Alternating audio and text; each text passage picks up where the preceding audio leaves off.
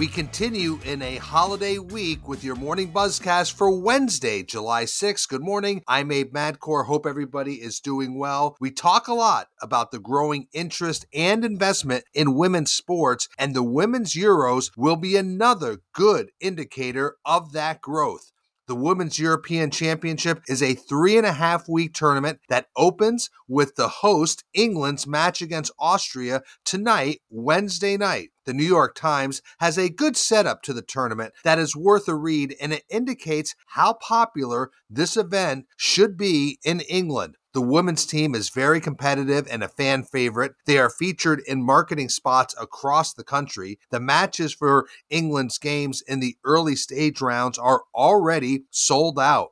The BBC will air every one of the tournament's games on its channels or streaming platforms, and more than 500,000 tickets to the overall tournament have already been sold, which means attendance for this year's Women's Euros will be more than double that of the last tournament, the 2017 event in the Netherlands. So, bottom line, this is an event to watch, and it should continue the strong year we've been seeing in women's sports. You know, there's not enough time on the Buzzcast to go over every permutation of possible college realignment. So I'm going to hold tight on that, but let's just say that there is every scenario possible out there, and it shows just how dynamic and how tenuous and how unknown this situation and the current environment really is. Let's just say the leaders in college sports are not getting much rest these days. But in some specific news, the Pac-12 Board of Directors did authorize the conference to begin negotiations for its next media deal. Now, the Pac-12's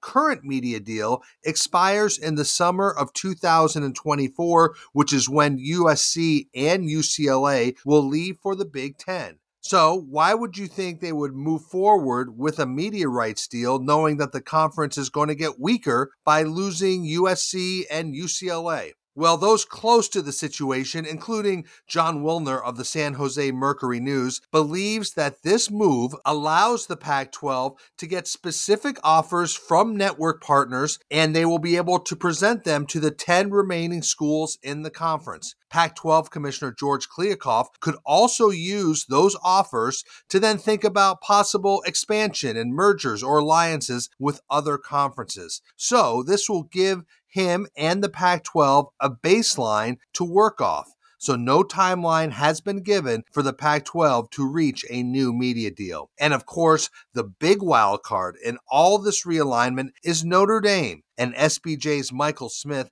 outlines that institution's possible options in last night's SBJ College newsletter, which is really worth a read because it does outline specific areas and specific options for the Fighting Irish. Let's move on. We've also talked on the Buzzcast about possible teams for sale, and the ones that come up often are the Portland Trail Blazers and the Seattle Seahawks. But on Tuesday, team chair Jody Allen issued a surprising statement indicating that neither club is for sale and there are no ongoing sale discussions. Allen admitted there would be a time when the teams will be sold, but that there is no set timeline for the sales of either the Blazers or the Seahawks. Now, Allen's statement comes about a month after the Blazers confirmed that Nike founder Phil Knight made an offer with a partner to buy the team reportedly for more than $2 billion.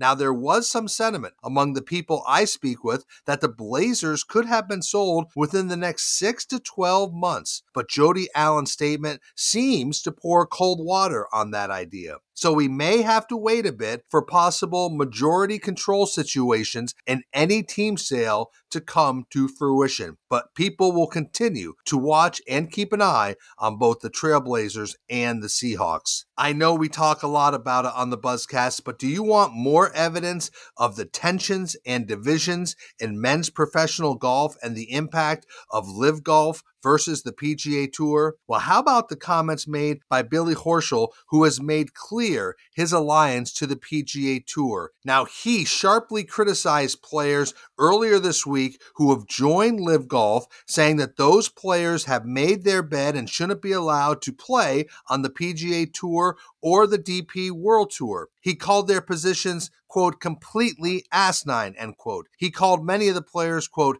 hypocrites that aren't telling the truth and that are lying about some things. I just can't stand to sit here anymore and be diplomatic about it, end quote. There are some real fissures in the relationships on the tour and among men's professional golfers, and Horschel's comments really indicate that.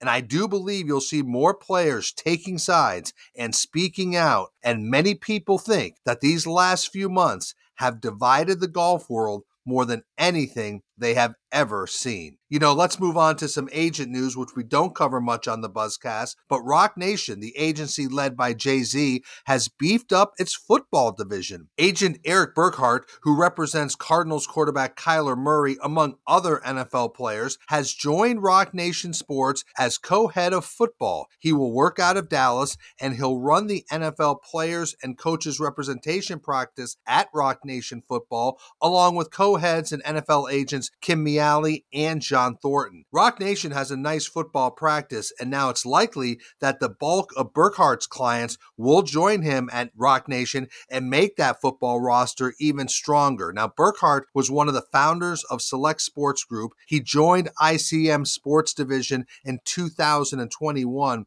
But he was not part of CAA Sports' or CAA's acquisition of ICM, which was completed last week. That deal with ICM saw CAA Sports get much stronger in its soccer representation practice, but now Roc Nation beefs up its football division by bringing on agent Eric Burkhart. And finally, the San Jose Sharks made history on Tuesday, naming Mike Grier as their general manager, making him the first black person to serve in that role for an NHL team.